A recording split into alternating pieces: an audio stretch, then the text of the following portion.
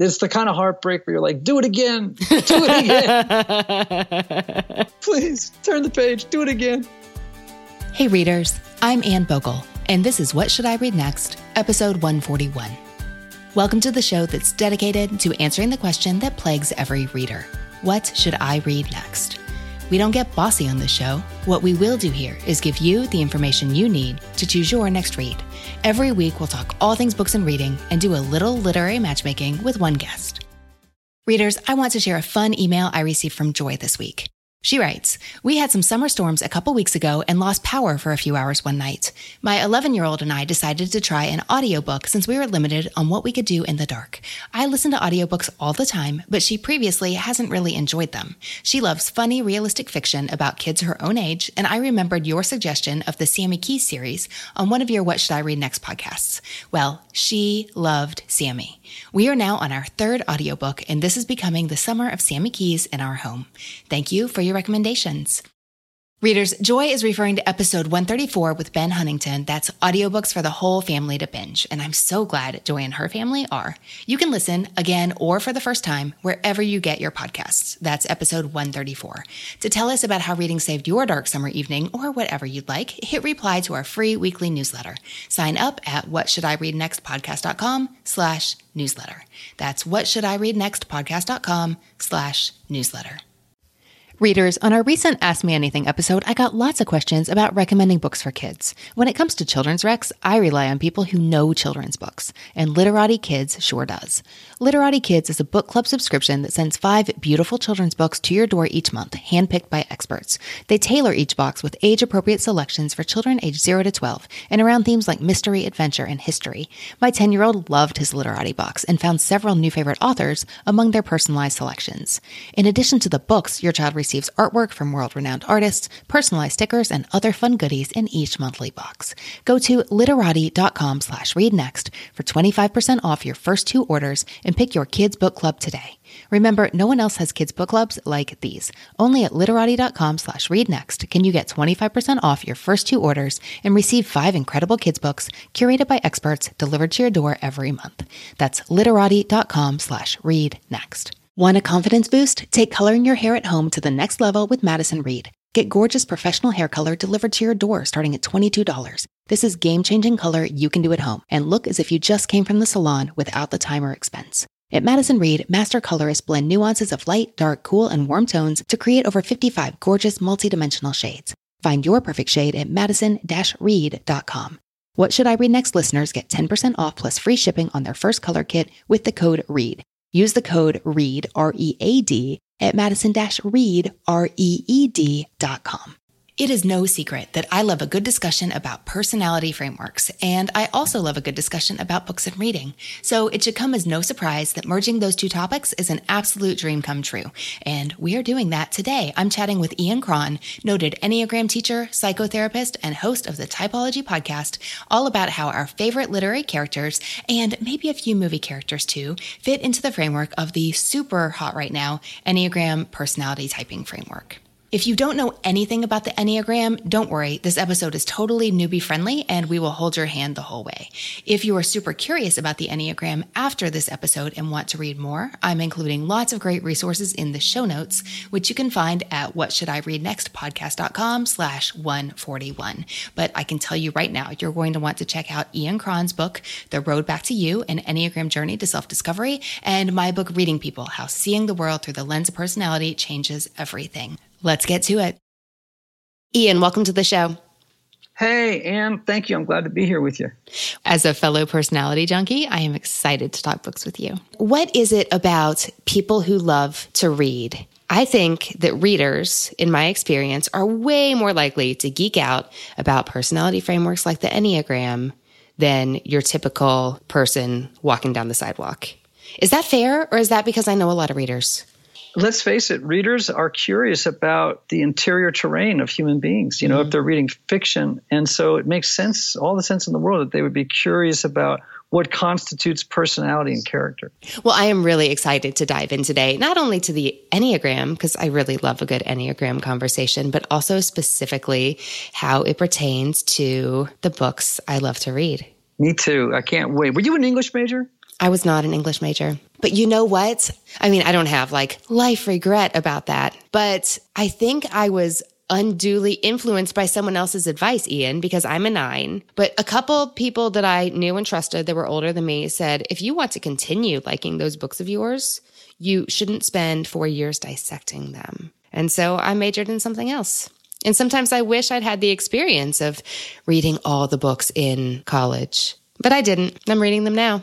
Lots of time to read all the books you could have read in college. So before we really get into all this, what is the Enneagram? What are we talking about?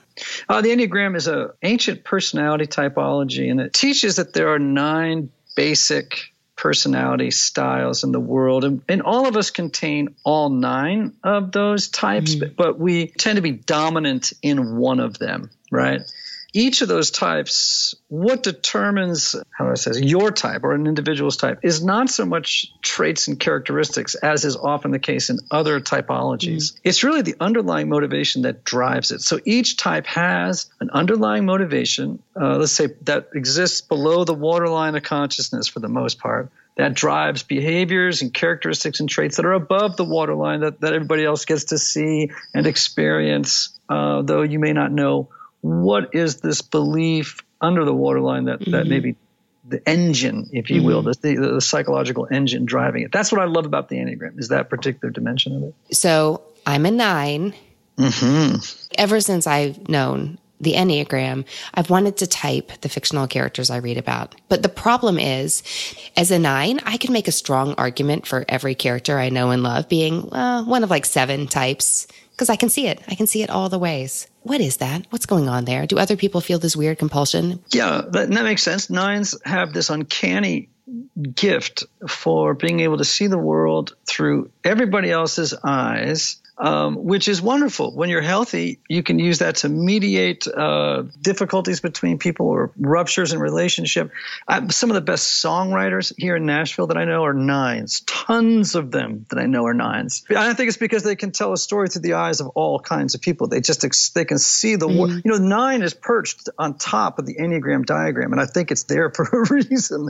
You just all can see everything out in front of you on the horizon. Now, when you're healthy, you're able to see through all 9 types. When you're not very healthy or self-aware, you get to see through 8 types. You get to see through everybody else's eyes except your own. But seeing through everyone's eyes makes it really hard to say, like, oh, this fictional character's type is a 4. Do you feel like you have that issue? No. You wrote a book about it. You've read, how many personality books do you think you've read in the last 3 years? Oh, I don't even want to tell you. And not even just psychology books and lots of books on personality and, all this forest stuff. I'm always reading books about what does it mean? Why are we here? Why do we suffer? How do we make sense of our suffering? Blah, blah, blah. And then I sit around my house all day and I get up in my head and down in my heart and wonder and wonder and wonder until I go out. And then I talk too much because I'm, spend too much time alone.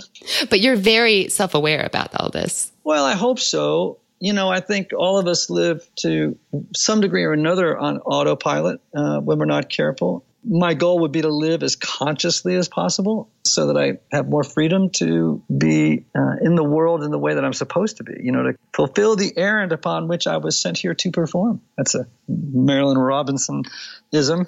What is it about the Enneagram in fiction that compels so many people to want to type the characters they encounter in books? Well, I mean, the Enneagram, unlike a lot of other typologies, is just so darn accessible. I read somewhere the other day, someone said something wonderful. They said, I know what it was. There's an article in the Parisian Review, and the person said, if you were a Martian and you wanted to figure out how to fit in on Earth, you would not use the Myers-Briggs, you would use the Enneagram. Because it's just easier to access. You don't have to know any code. There's not a lot of crazy nomenclature. You could just read descriptions of how people act, these sort of constellations of behaviors and traits and motivations. And I'll tell you this, I think the other thing that makes the Enneagram interesting for film and books is usually in a book or a film, you're seeing the underlying motivation in a character's behavior and they aren't. And you're wondering the whole time, by the end of this book, are they going to see what's driving their nuttiness? It's their relationship with their dad, watching the underlying motivations of characters is what fascinates us. We're like, oh man, is that person going to see what it is that's driving patterns in their lives that are difficult for them? I've seen a lot of advice to authors writing books the past few years as personality frameworks. Really, they're having a moment, especially the Enneagram right now. What a lot of experts, heavy quotation marks there, are doing is advising authors to get familiar with Myers-Briggs or with the Enneagram so that they can create characters on the page that are true to life, that have realistic struggles. Yeah. But not everyone likes this advice, Ian. What do you think? I don't. I definitely do not. Look, I wrote a novel once called Chasing Francis. And, is it Faulkner? No. But I did learn a lot about fiction. A writer of fiction is somebody who has an observer's eye and ear, is exploring the interior world of a person almost like you're grasping, like you're trying to figure it out as you go. And if you have types in your mind, what you might end up doing is writing very two-dimensional characters that are not actually types, but stereotypes. And that becomes kind of an insult to the reader, and people are not types. Do you know what I'm saying? Like, in other words, what makes characters interesting isn't the traits they share with every other person of their type, but the way that they uniquely carry those traits. All the other things that affect the ways that we behave, disposition and temperament and experience and culture and, race and gender. I mean, you name it. I mean, it's like these collisions of forces. If you start messing around with stereotypes, I think you could end up being a very lazy writer. It's almost like rather than really explore, do the hard work of exploring and particularizing a character. I'll just read on what floors are like. I think that's more interesting for an actor to do or a screenwriter to do, but not for an author, not for a novelist. Okay, this is interesting. First of all, did you read a bad book? Did you hear this advice? You've clearly thought a lot about this. What prompted that? I was an English major. I was an English and Romance language major, which essentially was like having two English majors, except one was in Spanish. I was reading novels in two different languages. I'm romanced by story. More corporate leaders, politicians should read fiction. If you really want to understand human beings, read fiction, ding dang it. Don't be sitting around reading books all the time on productivity. What a waste. You should be reading about human beings and the conditions they find themselves in. Human beings are so complex and wonderful and mysterious. What the Enneagram does is it reminds us we're a lot like a whole lot of people. We're unlike a whole lot of people. And in other ways, we're unlike anybody else ever. I love it from that angle, and I love it for its opportunity it lends us to grow as human beings. But think about Dostoevsky for a second. Like, think about Crime and Punishment. Think about characters in The Brothers Karamazov. Like, that guy got up inside of people's heads like no other author I know. Like, he got into the thoughts and the river of thought of these different characters in a way that I've never read before, without the use of any kind of outside personality typology. I feel like what it would have done is trapped them inside of a schema that would have been unhelpful and actually not very human. And yet you think it might be helpful for screenwriters, which is not interior. I think it could be. And maybe I should say too, for, like I said, for casting directors and for directors and actors, like if I were a director and I would never tell an actor, okay, I'm getting this from the Enneagram. Go home and read about threes. If you're gonna play Jay Gatsby, Leonardo DiCaprio, go home and read about threes. I would know it, and I might say, so what is the underlying motivation, do you think, of Jay Gatsby? Like, what is driving this life? What's beyond the fence of his awareness that's driving the way that he's living his life? Tease out some features and facets. Of course, Fitzgerald has already done that for us in many, many ways, but just to get them into character might be fascinating. Readers, if you love What Should I Read Next, you're going to love being part of our Patreon community. That's where we share bonus episodes, including follow-ups with previous guests, interesting conversations that were cut for time reasons, and One Great Book style episodes where I tell you all about recent reads that I adore. In addition to the extra audio, you get access to our super secret spreadsheet vault with the full list of all the books guests love and my 3 recommendations from every episode in an easy-to-search format. And on occasion, we get together live online for Ask Us Anything style conversations and events like our 90-minute fall book preview and summer reading guide unboxing. Join for all these perks and to be part of the community behind What Should I Read Next. Go to patreon.com/whatshouldireadnext. That's patreon.com/whatshouldireadnext to become a member today. Patreon.com/whatshouldireadnext. All right, now 3 is not a traditional place to start when you're going around the circle, but we've got Jay Gatsby on the table as a 3. 3s are called the performers. Some people call them the achievers. People who their underlying motivation is they have a need, a compulsive need to succeed at all costs, to avoid failure at all costs, and to continually give the appearance of success. Now, of course, the danger there is that they have this almost superpower shift their presentation or their persona in order to win the admiration of a crowd. They can have a chameleon-like sort of self-presentation when they're not very aware or healthy. I mean, he sort of embodies an iconic 3 persona. And I think Fitzgerald as an author, as a person, did as well. He came out of that world, that kind of Long Island, Hamptons, wealthy, Northeastern elite world of power and wealth. So it's no wonder he was able to write about it so beautifully. Did Gatsby ever have a chance at a happy ending? Oh, gosh. Because he sounds doomed the way you describe him. He is doomed. Well, of course he does, because Fitzgerald wrote him. Well, let me ask you a question. Would it have been believable if he had not blown up? Oh, no, it's a great book. I wouldn't change that. But might it have been possible for him to step off the page and come back from that world that he had built for himself and find some kind of personal happiness and fulfillment in a non-tragic ending? Sure. He'd have been a heck of a lot less interesting. But because here's the other thing we're not talking about, right? We're not talking about here, and we probably have to do whole nother show on this, but he's not just a type, he's an archetype. And so he embodies a certain mythology. I mean, we see this character appearing over and over and over again, right? In different iterations. We never tire of these archetypes.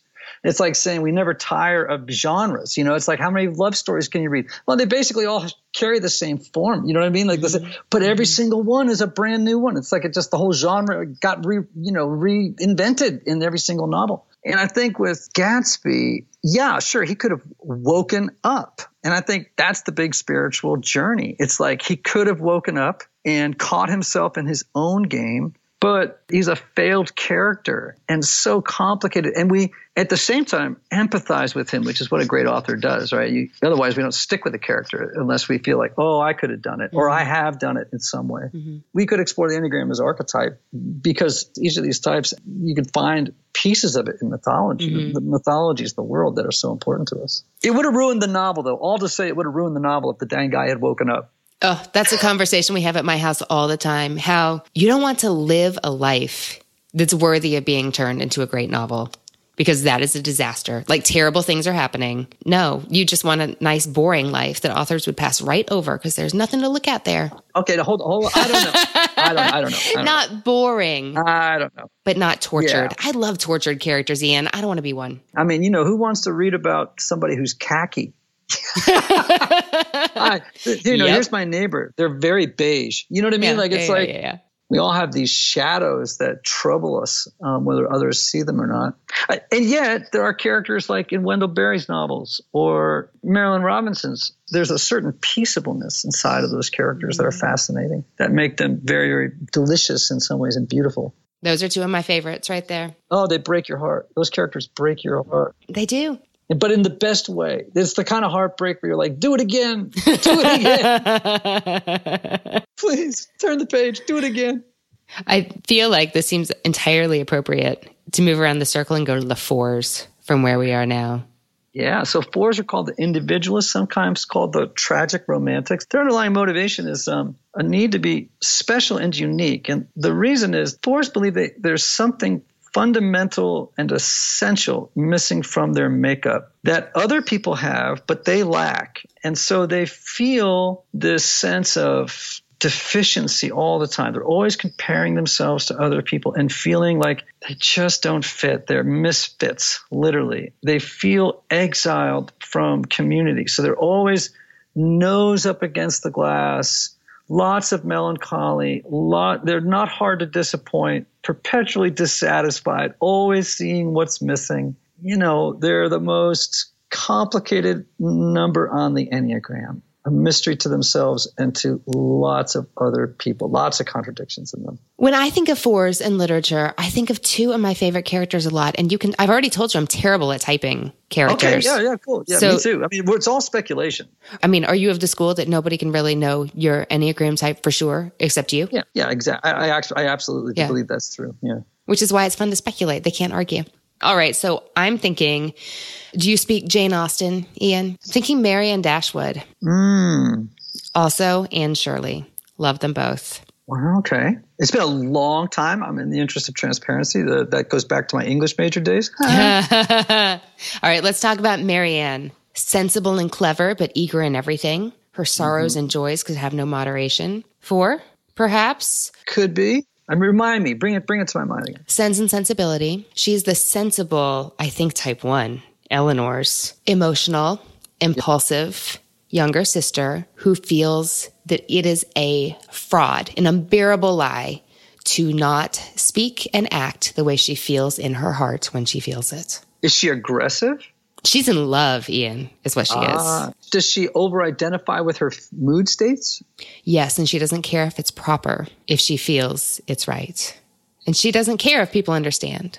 Does she experience a complete, like 7s can only feel about half, of the feeling spectrum, like they just go from ecstatic to happy, but anything to the right of happy on the other side, just doesn't exist in their vocabulary. Does she have an emotional vocabulary that is wildly full and robust? Like she can go from ecstasy to agony, everything in between? Yep. Yeah, that sounds for sure. When I think about 4 characters, Catherine and Heathcliff are sort of from Wuthering Heights. I mean, that's kind of we mentioned that in The Road Back to You, that in the movie version of that novel, where 2 of them have their nose pressed against the glass of the neighbor's house, looking in, sad, plaintive faces, as if to say, we will never be part of this party. I have a couple. I think Asher Lev may be a 4.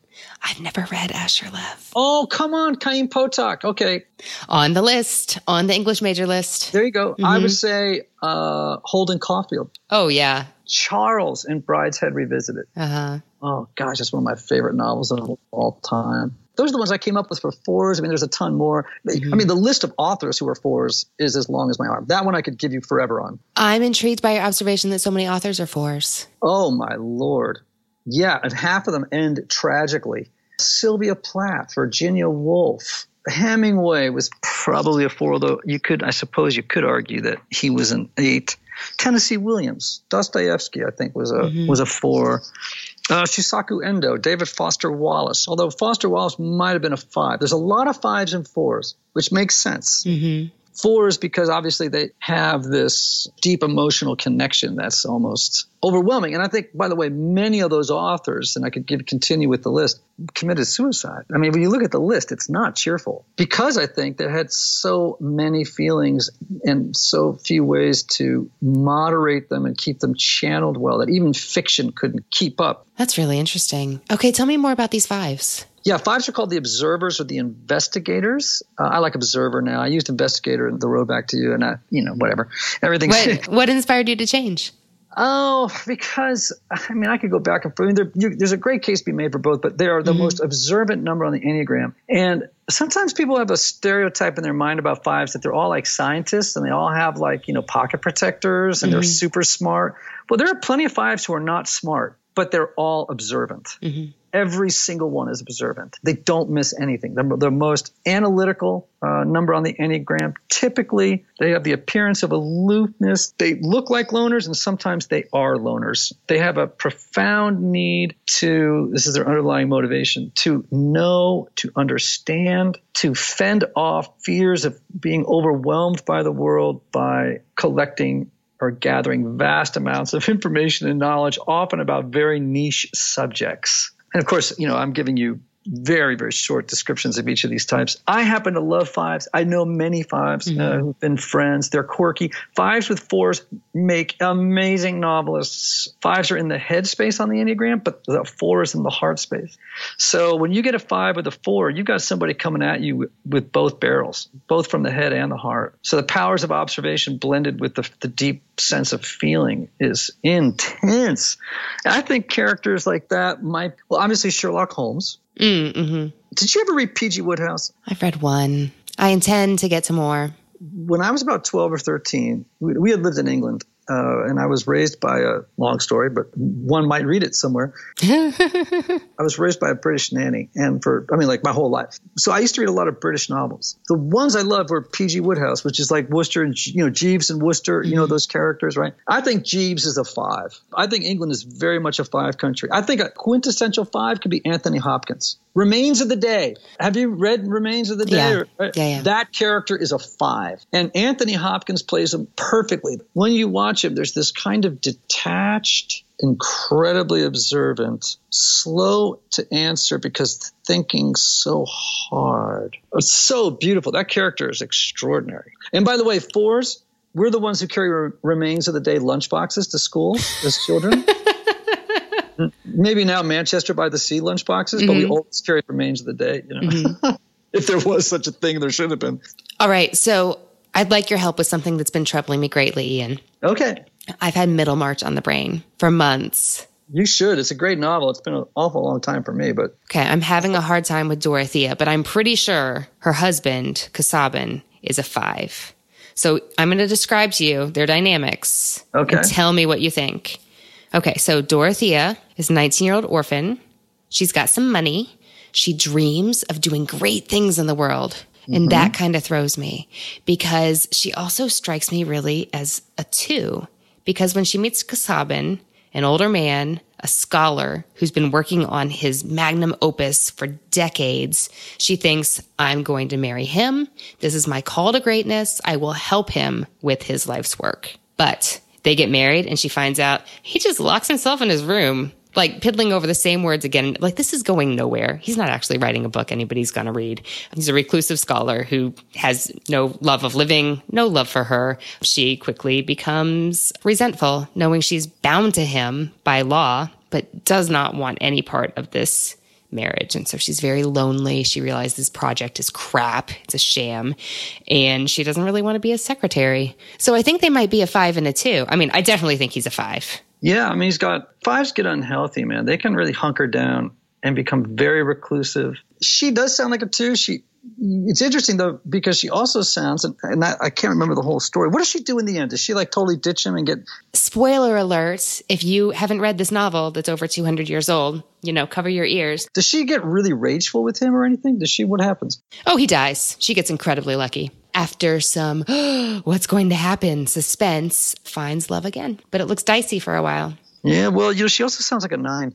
It was just occurring to me as we were sitting here talking that because she's very idealistic and she is fiercely insistent on taking the high road, even when she realized that she's married to this jerk. Well, also because the way you described her, she could also potentially have fused or merged with his life program instead of defining her own and following it. Mm-hmm. So she gets behind him and becomes supportive of his work. Now, that also could be a historical and gender-based expectation at that time, right? This is where it gets kind of interesting when you think about personality. Like what's the historical context? What's the cultural context? Those things really matter. And again, we would have to really sort of try and get into her underlying motivation. Like, why was she so supportive? Was it a cultural expectation? Was it a disposition? Was it a personality thing? Isn't that kind of what keeps you in the game in these novels? I mean, it's sort of like, well, why do I keep turning pages in a novel? Like, why don't I just give up on page 12 when I figure out who they are? Because a good novelist would never let you know by page 12. And in fact, the reason a good novelist wouldn't, I suspect, is because they don't know either. Like the character has not told them who they have to become yet. The character's going to tell them where they have to go. And if they don't take them there and allow them to do what they must do, the character will ring false and it will turn off the reader. And that's why Gatsby had to blow up at the end. If Fitzgerald had tried to make that a happier ending, we all would have gone, BS. We would have called BS. Mm-mm. No. Gatsby did not tell you to do that. Gatsby has to be sad. Yeah. Well, I like to think that's how my favorite novels are written. And I'm reading this for book club in the fall, and I will pay attention. That's why I stay in novels. I'm trying to figure out why people make the same mistakes I do. It's fascinating.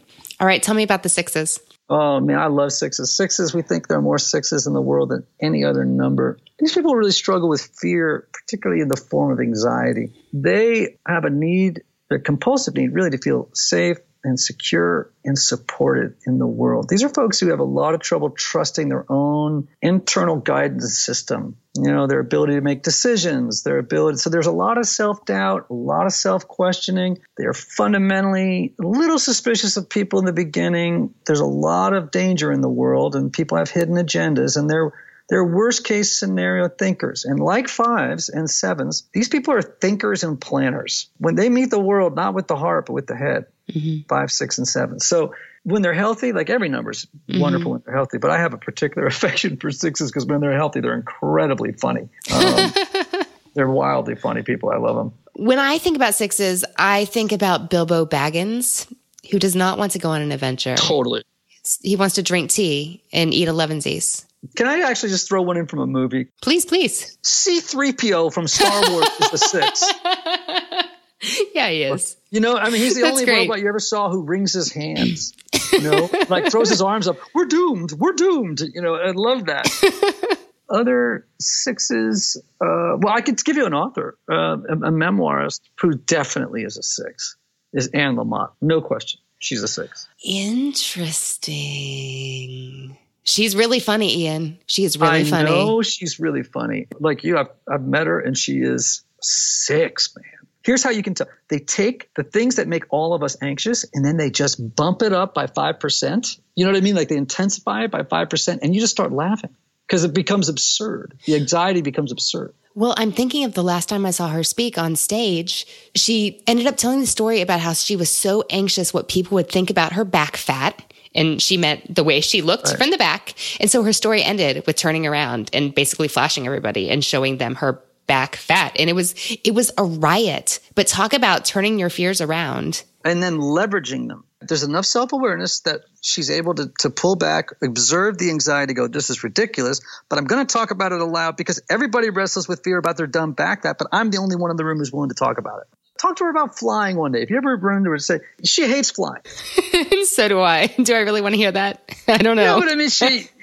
There's all this stuff of anxiety around flying or around, raising children. And then these one-liners that drop are just fantastic. Now, here's an interesting idea. I was wondering if Wendell Berry might be 6. And he actually may be kind of a counterphobic 6 because he's kind of aggressive. If you watch interviews with him, he's very outspoken. He's aggressive. His essays are very outspoken. But he's very much about people and the land and loyalty and community and, various institutions and the things that hold us together. He sounds very 6 to me. What do you think? Well, he has a book called The Way of Ignorance. And yet when we get outside the pastoral novels, one of the things I most love that he's ever written that makes me giggle just thinking about it is his essay on why I don't own a computer. Yeah. We all have all the types in us. We can all be contrarian at times, but totally. It's contrarian and also hilarious. For those listeners who are not familiar with the Enneagram, 6s are the only number on the Enneagram that have 2 variants. One is the phobic 6, which is sort of the one that would rather submit than rebel against authority. So they're a little bit more in touch with their anxiety. The counterphobic 6 also has a tortured relationship with authority figures, except they would rather rebel than submit. They'll tear down an authority figure if they start to sense that they're a source of danger to them. So when you read Wendell Berry's poetry about government, corporations, his critique of the man, if you will, that's very counterphobic stuff. It's not bad. I'm just saying it has that kind of flavor to it. But I wouldn't say he's an 8, which is an aggressive number that often gets confused with counterphobic 6s. Yeah, I can see it. First of all, I'm really sorry. You must be so tired of going around the wheel in every conversation you ever have with anyone. I love that, going around the wheel. Just I'm stepping on the ride. Here we go. See you in an hour. No, I totally love it. Okay, so 7s are the enthusiasts. Their underlying motivation is to avoid psychological and emotional unpleasantness, difficulty, pain, kind of anxiety on the part of the 7s that they could get actually stuck inside of psychological pain or emotional pain. So they're always out in the future, never in the present moment, planning the new escapade, the new adventure. It becomes gluttonous, though, and excessive, narcissistic when it's unhealthy. Wonderful joy bombs when they're in a good space. They're like the wonder of the world. But man, when they're not, they're just very self-interested people who it's all about, girls just want to have fun, if you will. The icon of this in literature is Peter Pan. Oh. I don't want to grow up. All about the adventure. It's all about fun. Even, there's that amazing scene in Peter Pan, and this blows my brains. He says, remember when he's talking about death. It's sort of a dark moment. And then he goes, death, wait, that will be the greatest adventure of all. And so here he is, he's thinking about death and the discomfort of thinking about that. All of a sudden, he's like, I got to reframe it and put a silver lining on this thing to stay happy. Mm-hmm. And he actually turns death not into something that's frightening or something, but into an adventure that fits his worldview, which is dysfunctional if you play it out as a 40-year-old man in prejudice. Yeah, there's 7. And being a Jane Austen junkie, I, of course, thought of Lydia Bennet. I knew you were going to say that. Mm-hmm. Yeah, you did. Totally. You're right on. Why did I knew I actually wrote that down on my paper. When you talk about authors, I would say, do you like Tom Robbins? I don't know Tom Robbins. Oh. Tell me what I'm missing. Oh. Well, there's All the Skinny Legs, which is a wonderful novel. And then another one called Still Life with Woodpecker. And it's a wonderful novel. He's very funny. I mean, just has that 7 energy that I love. 8s. You want to talk about 8s?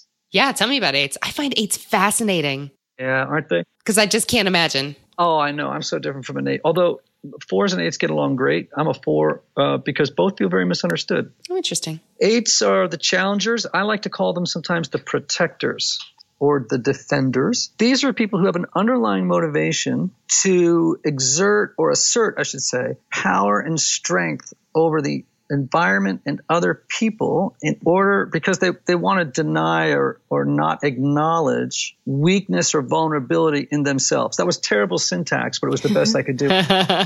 They're notoriously blunt. They're aggressive. They're combative. When they're not very healthy, they've got that kind of mafia don kind of thing. They're larger than life personalities. They're just big. And I would say the icon of it is Zorba the Greek, Kazantzakis. Mm-hmm. And then I think as far as authors go, and I think about Toni Morrison to me is a woman 8.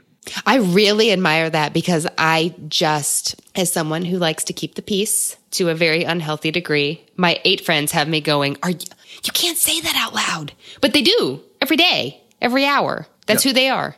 But they entertain me. Like I grew up with a mom who was an 8. I have a daughter who's an 8.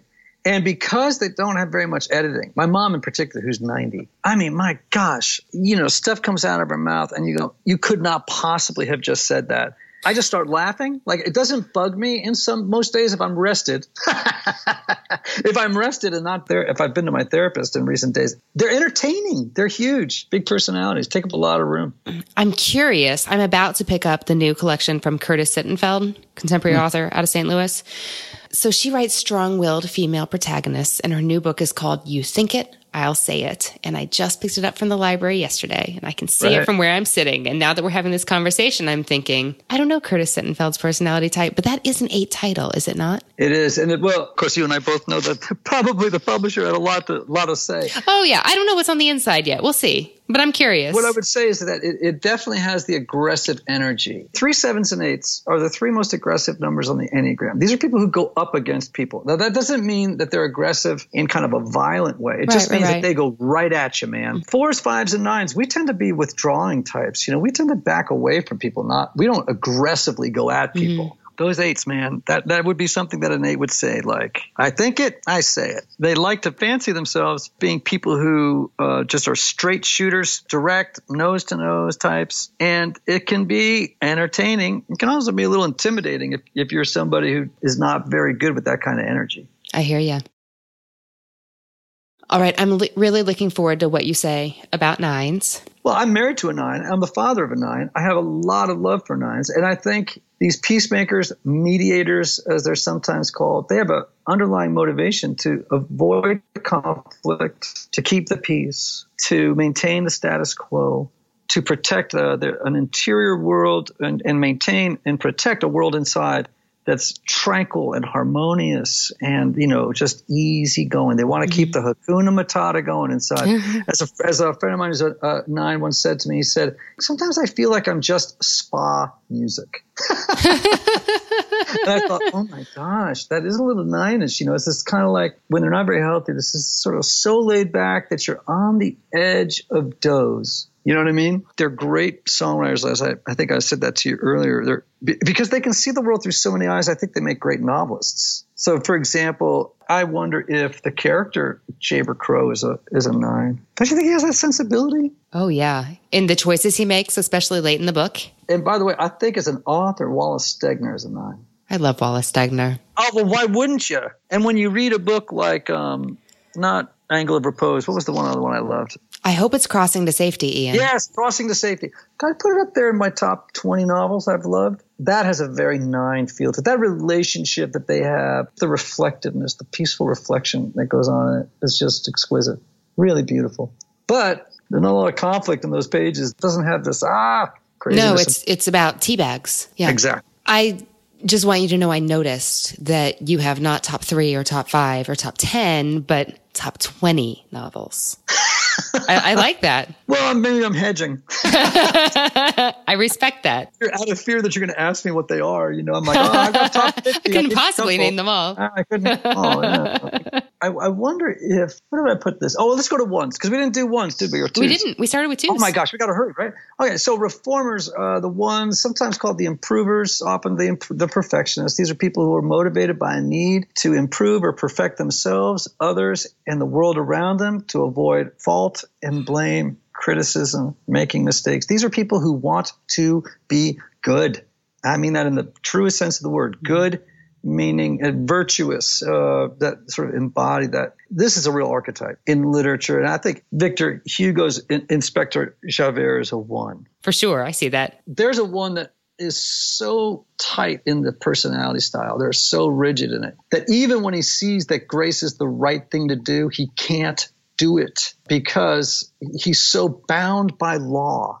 You can do things right or you can do the right thing. And he can't get away from, I got to do it. I've got to do things right. So what does he do? He ends up, committing suicide at the end of the night, because it's almost like I can't take the tension being stuck in this interstitial space. And you're in that space between grace and law. There was no gray for him. And that's all that when a 1's unhealthy, that's kind of where they live. Do you have a 1 in mind? I could give you a Jane Austen character. Colonel Brandon. Oh my gosh, it totally is. Well, okay. It depends on if you want to go old or new, but I'm thinking like Atticus Finch. Oh my gosh. Totally. And actually one of my favorite characters of all time. And Gregory Peck as a person was a 1, I think. Look at the suit. Look at the khaki suit with the watch and the perfectly pressed shirt. But also, that's the healthy 1. That's a 1 who is morally heroic. They just embody goodness, do the right thing. They're serious, not particularly funny. You're not going to sit around with a 1 and slap your knee and, just tell jokes all day long. They're usually too busy doing things to improve the world. He just stood on such a moral high ground and yet did it with humility without being kind of shaming. God, that's just a perfect 1. And how about Hermione Granger? You bet. That comparing, judging mind. You think about her on the train scene where she's got the spell book out in the first book when she's like, how many of you know this spell and this spell and that spell? Every other kid has never even known that there were spells. They don't know anything about it yet. She's already ahead, but she's comparing and judging. How am I doing against the rest? Am I better? Yeah, she's definitely got that 1 thing going on. For the most part, she's not an unhealthy 1. There's nothing about her that you find grating. Do you? Well, she matures a lot from that obnoxious scene on the train where you want to roll your eyes with the other kids. My kids grew up to Harry Potter. And I frankly, I'm up to my nose in Harry Potter. You got to hand it to J.K. Rowling. She actually developed characters over time, kept it up for a lot of books, and we owe her a great debt of gratitude for keeping our kids in their noses in paper. All right, 2s, ready? I'm ready. Full circle. So they're sometimes called the helpers. I like my friend Beatrice Chestnut calls them the befrienders. These are people who have a need to be needed, serving the needs of others while denying and acknowledging that they themselves have personal needs. These are people who really are some of the most loving people you've ever met when they're healthy. When they're unhealthy, there's always a string attached. But one of the things that people sort of don't understand about 2s is These are very ambitious people. 2s, 3s, and 4s are the most image conscious numbers on the Enneagram, and all 3 project images that are not true to who they really are. And so the 2 can do a lot of this flattery thing to kind of hypnotize people, and they like to find powerful people or people who are influential and kind of, flatter them and then use them and then move on once they've gotten what they need. Again, that's the unhealthy archetype of the 2, but people tend to think that these are all just people carrying around apple pies. You know what I mean? And yet, they're church ladies. Church ladies that are they have the capacity to be Wolverine too. Those nails can come out every now and then. Characters, okay, I'll give you a Lord of the Rings one. Sam Gamgee. One of my favorite characters, actually. I think he's arguably the real hero of that book. Frodo begins to despair. Do you know Andrew Peterson at all? Yeah. So Andrew and I were together, and he was talking about, he's like a Tolkien fanatic. And he was just talking about how Tolkien thought that despair was a sin because it presumed that you knew the end of your story. And you don't. Frodo despaired. Like, he just couldn't believe they were going to get that ring into the, wherever it had to get to, wherever that fire thing, the lake or whatever.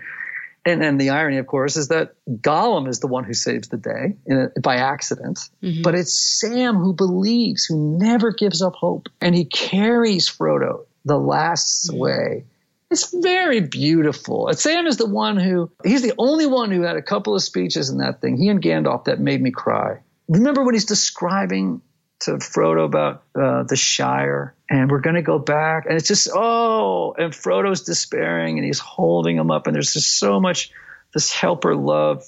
Anyway, that's a great character. But give me your 2. I bet you, I have a hunch who maybe your 2 is, because you like a certain period of writers. I like those as examples because so many times, even if you haven't read the stories or read them recently, you know a little bit about them. If you live in English major world. No, I feel like 2 show up in a lot of contemporary women's fiction. It's so easy to make a 2, the mom or the sister or even the heroine who is fervently trying to do what she sees to be the right thing in relationship, which is really, she's sabotaging herself, and it makes for a good forward plot drive. Interestingly, Scarlett O'Hara is an interesting 2 icon, maybe. And what you see there is that kind of baby-like, coquettish kind of 2 that you sometimes run into. There's a type of 2 that's got that kind of, they kind of live in this perpetual childish kind of a little girl thing. And they feel a little entitled to be loved the way a little girl is to be loved. You know what I mean? That sounds like Scarlett O'Hara. Yeah, I mean, again, you always have to be careful that not every 4 is an artist, not every 2 is a grandmother with an apple pie, not every 3 is Gecko from the movie Wall Street. Those are all like just silly stereotypes. These types are more complicated than all those. Oh, we almost got through the episode without using the word, but you really can't put people in boxes. And what, of course, makes people fascinated in novels is the question is, does this character see the glass box in which they live, which of course is hard because it's glass. What's called that the motivation that seems to run a lot of their lives. And will they wake up enough to get out of the box and find freedom? There's something so compelling about that. Yeah, it's almost as though we are trying to find clues about the nature of our own lives. I mean, I don't think I ever read a novel without maybe in the background, without realizing it, thinking, well, let's find out how these people are doing it. Let's see if there's anything in here that can help me do life or understand life better than I do. And to live it more roundly. I hear you, because you only get the one life, but then you have books. As far as we know. Fair enough. All right, Ian, before we go. Yes, ma'am. Pick one of those 20 favorite novels and give it a plug. I knew. Okay. Did I ever tell you that at Christmas, I always give away copies of Oscar Ijuelos' book, Mr. Ives' Christmas? I don't know this book. Have you ever read Mr. Ives' Christmas? So No. he read, Dance of the Mambo Kings. That one I know, but this Christmas book is new to me. Well, it's a lovely book about forgiveness. In fact, if you like Stegner, I think you really like this book. So that's a book I've always loved. Look at my shelf right now. Here's a little novel everybody should read. Jeanette Hines' book, The All of It. I don't know this one either. See, this is why we're talking books. Okay, that's a little sleeper. That's a book that came out, 20 years ago and got great reviews and didn't get a lot of traction. And it's almost a novella. Interestingly, you know who champions this book is Ann Patchett. Really? She lives here in Nashville and owns a wonderful bookstore, Parnassus here. Anyway, she went on a sort of a little mini crusade to get that book into the hands of people because it is a lovely short novel. So, well, I will track it down. Ian, this has been a delight. Thank you so much for talking the Enneagram in books with me today. It was the most fun I've had talking about the Enneagram in at least a week.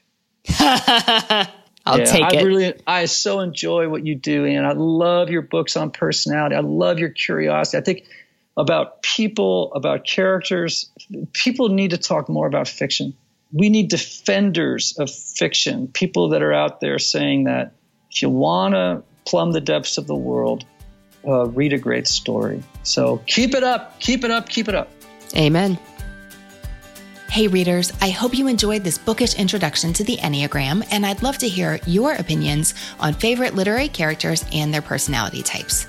That page is at whatshouldireadnextpodcast.com/141. That's 141. And it's where you'll find the full list of titles we talked about today, plus loads of resources if you'd like to investigate the Enneagram further. Make sure to check out Ian's book, The Road Back to You, an Enneagram journey to self-discovery, and my book, Reading People, How Seeing the World Through the Lens of Personality Changes Everything, for more about building self-awareness through the Enneagram and other personality frameworks. Ian walks you through every type, step by step, with lots of examples. In my book, I tell my own story about discovering my Enneagram type, how it took me a long time, and the difference it has made in my life, my work, and my relationships. Links to both books, plus loads of other resources, are posted in the show notes at whatshouldireadnextpodcast.com/141. Next week, we've got more library love coming your way.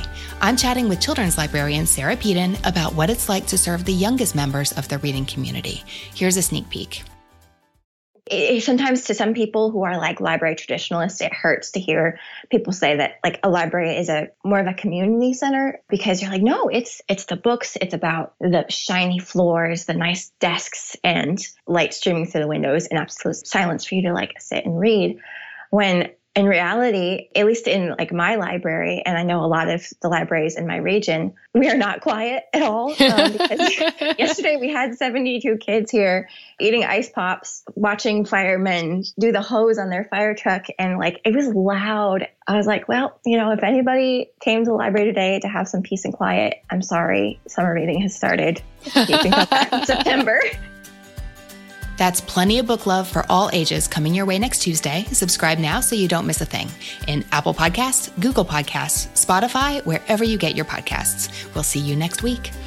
If you're on Twitter, let me know there at Ann Bogle. That is Ann with an E, B as in books, OGEL. Tag us on Instagram to share what you are reading. You can find me there at Ann Bogle and at What Should I Read Next. Thanks to the people who make the show happen. What Should I Read Next is produced by Brenna Frederick with sound design by Kellen Pekacek. Readers, that's it for this episode. Thanks so much for listening.